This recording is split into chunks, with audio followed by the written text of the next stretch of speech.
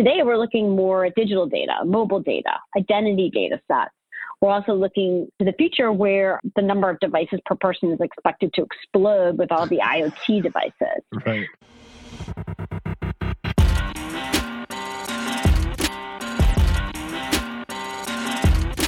You're listening to the B2B Revenue Executive Experience, a podcast dedicated to helping executives train their sales and marketing teams to optimize growth.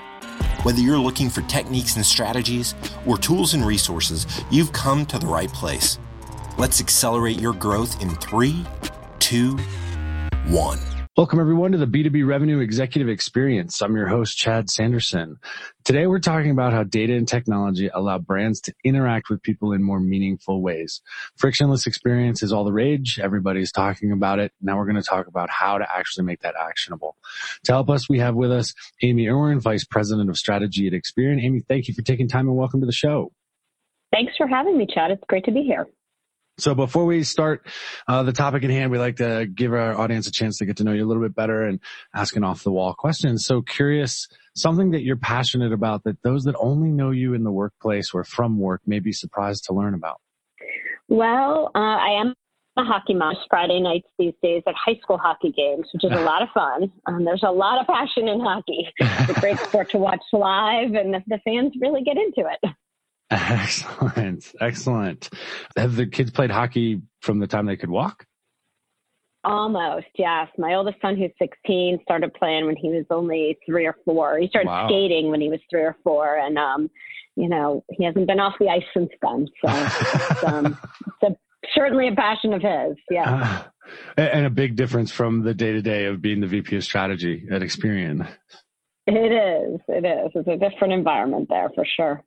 And so as in that role at Experian, I'm curious to understand, we're talking about how to use data to drive connections, but how do you use it? How are you guys using data at Experian to drive strategic direction and change the way that maybe consumers interact with the Experian brand? Sure, absolutely. Well, a lot of people know Experian. We have a number of different businesses. I sit in our consumer marketing business, and in that business, we help brands leverage the power of data and technology to make the right marketing decisions and better understand and connect with consumers. So what that means is a lot of marketers will have first-party data based on their interactions with their customers on a day-to-day basis. But to really have that 360 view of their customers, they need third-party data, and that's where someone like Experian comes in. We help brands connect disparate data sets, so both first-party data and third-party data, adding different elements in so they can understand customers and then create that really single view of customer identity, which has a number of applications and is really important in this world where people touch so many different devices and have so many different channels that they interact with. Yeah, and data connected with privacy, two very hot topics lately. So I was speaking with Steve Gordon at the Unstoppable CEO last week, and he was talking about his process for identifying the ideal client. This was a topic that came up as we were prepping for this.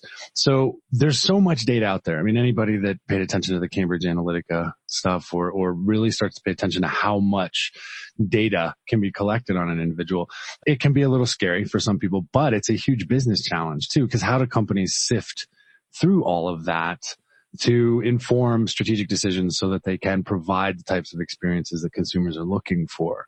And I'm curious, how are you seeing people ideally leverage that data or parse through that data to make it meaningful and actionable? Sure, absolutely. As you pointed out, people consume and absorb information through more devices and channels than ever before. So it's social media, mobile, television, email, desktop. As I look at my own kids, they're often using those things interchangeably. They'll be on their mobile phones while they're watching TV. And each device and each channel that those consumers are using create a digital footprint. And while each digital footprint it's only one piece of the puzzle, to really get the full picture requires a tremendous amount of data and intelligence. And the proliferation of those devices has forged a need for marketers to improve their identity management practices, to better understand their customers and deliver relevant messages across all those channels, particularly since relevancy has become really table stakes for marketers.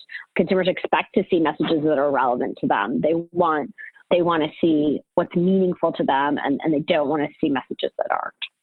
And so how do you do this, at Experian itself? Obviously it's, data is part of the business for Experian. So how, when you're looking at putting together the strategy, what kind of things are you seeing, or trends are you seeing in that data that help you determine how to guide the strategy of experience at Experian? Yeah, so we recently launched what we call our Marketing Connect platform, and that's the platform that really helps our clients' businesses manage a wide range of data types and sources, and as well as remain compliant with privacy standards. This Marketing Connect platform is really based on an Experian-wide identity technology that was developed by our centralized research and development group called Experian Data Lab.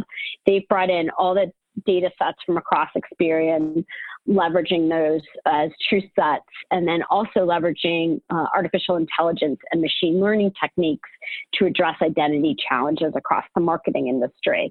So this is a really powerful platform. We're seeing really strong results with clients that are using that platform to better understand identity across their customer base. And I would assume software is an awesome thing, AI and machine learning. We had, everybody remembers, or most people will remember, GDPR and what that caused from a business standpoint. And then we got the California, Privacy and Protection Act, and 6 other states right on the cusp of passing similar legislation in this idea of privacy. How do you collect that data, and do you randomize it? Is it like, how are we making sure that we stay on top of the current regulatory environment? I'm concerned as a consumer and a business owner that we're going to get to a point where the ramifications of not ensuring that the technology stacks that we're using are in alignment could actually hit with financial penalties. Yeah, absolutely. So at Experian, we take privacy very seriously. We believe that, it's really an honor and a privilege to have data on consumers, and we have to be very transparent about what we're doing, about how we collect data, and of course comply with all privacy laws. And that's something that that is extremely important to us, and that we watch very closely. And so when we look at your role at Experian, what's the number one thing as the VP of strategy that you're focused on going into 2020? Well, as a VP of strategy, what I look at is making sure that we consistently execute our strategy, but also really that we are investing for the future. So I'm constantly looking at consumer trends and how we can invest the right resources to help our clients today and also in the future. So we've always invested in data, and that's not going to change. But today we're looking more at digital data, mobile data, identity data sets. We're also looking to the future where the number of devices per person is expected to explode with all the IoT devices. Right. So I always say we're all going to have these massive charging stations at our home because we've got all these things that need to be charged. And our investments are really, they're around those themes. So they're around identity, data, measurement, and analytics, where identity really feeds both data and measurement.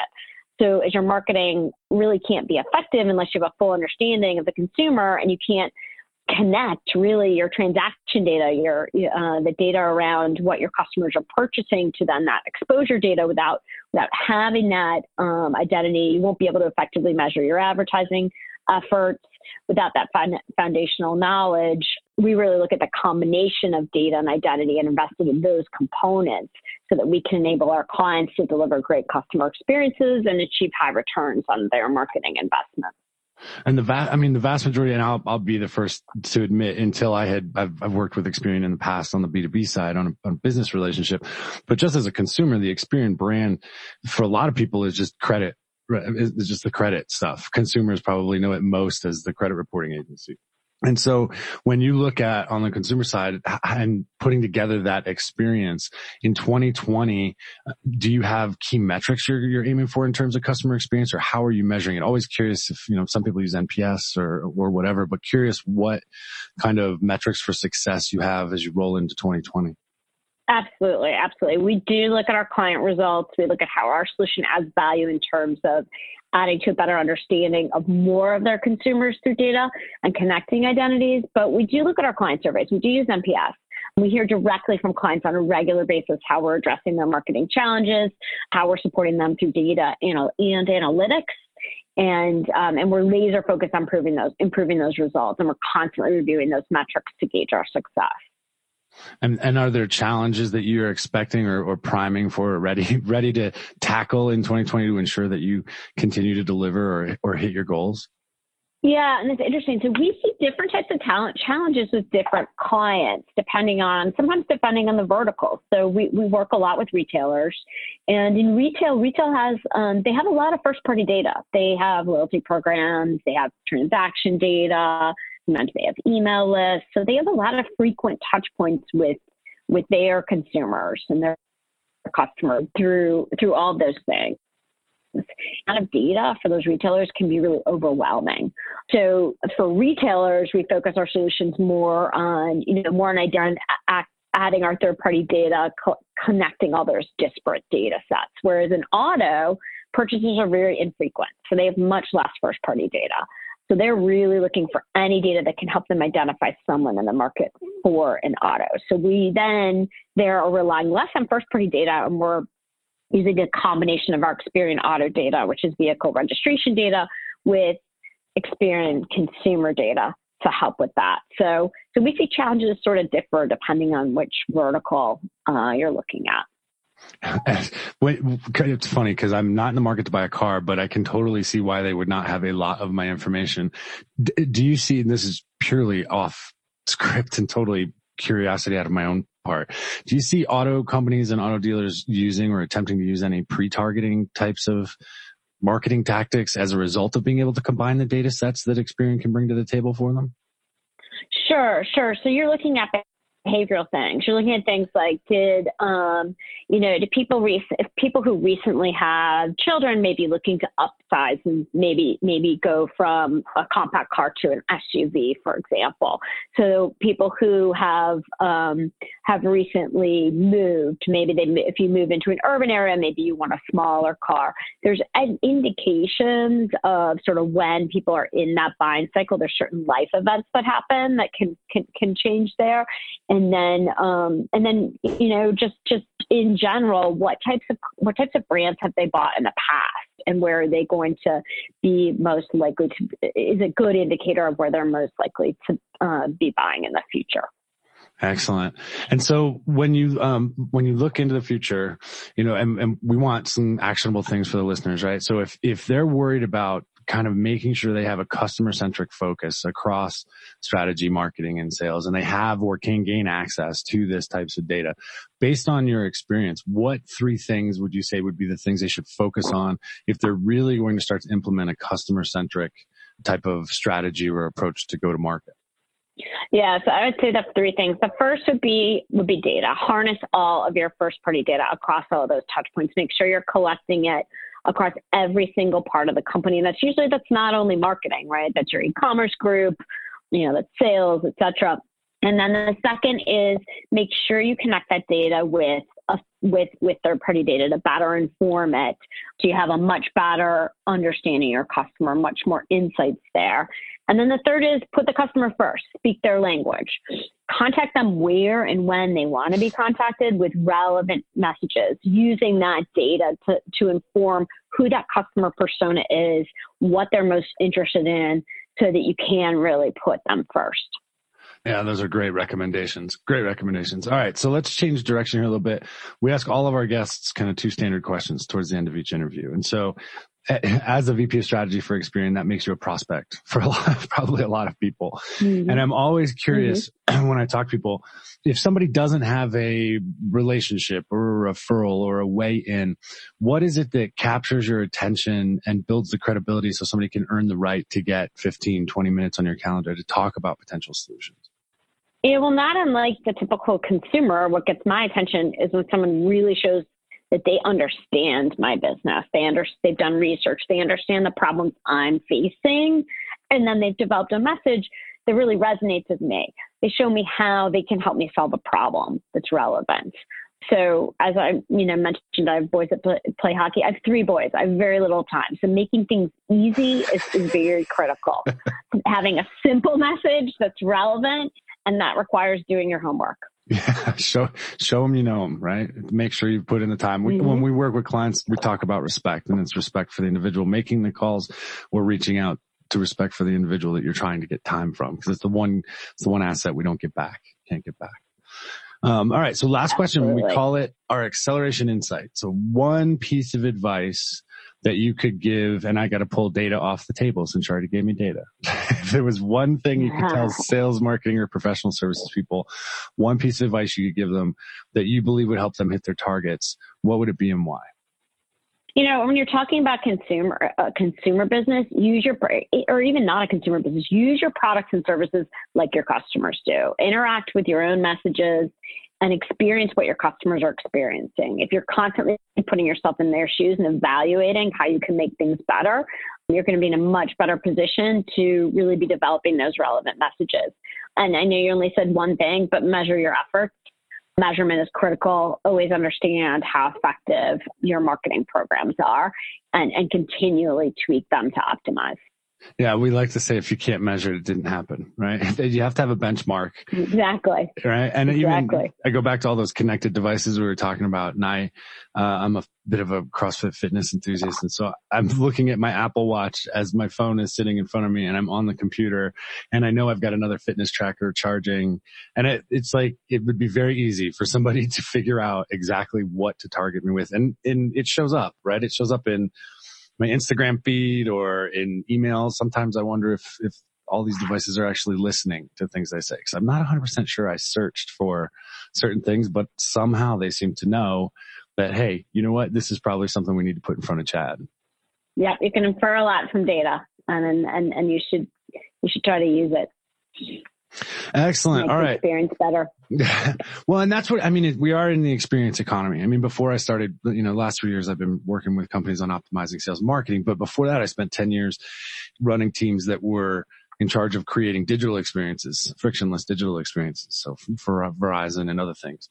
And we're now in that point where people vote with their dollar based on the experience.